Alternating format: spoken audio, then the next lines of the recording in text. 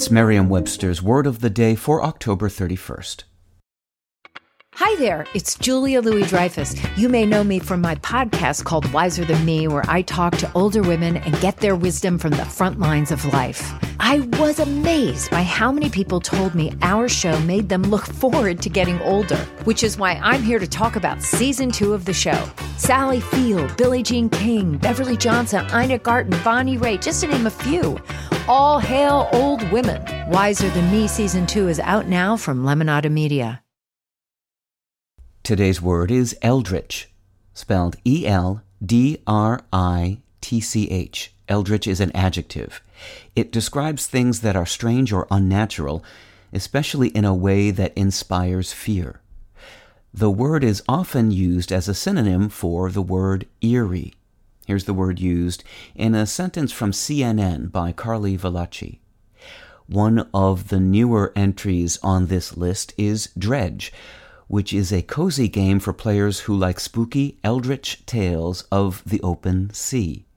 It sounds counterintuitive to combine relaxing gameplay with horror, but it works out well here.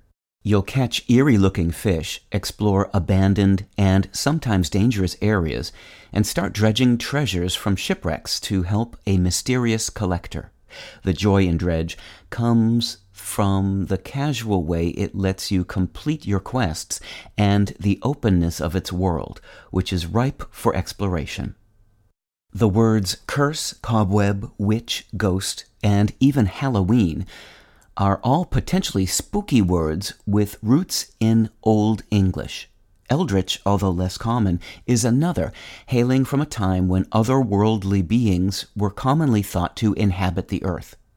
The word dates back to the 16th century and may have its origin in the Middle English word eldritch, meaning fairyland.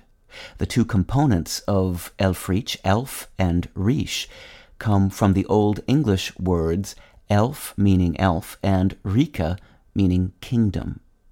Nowadays, eldritch is used to describe things that are eerie, weird, or frightful.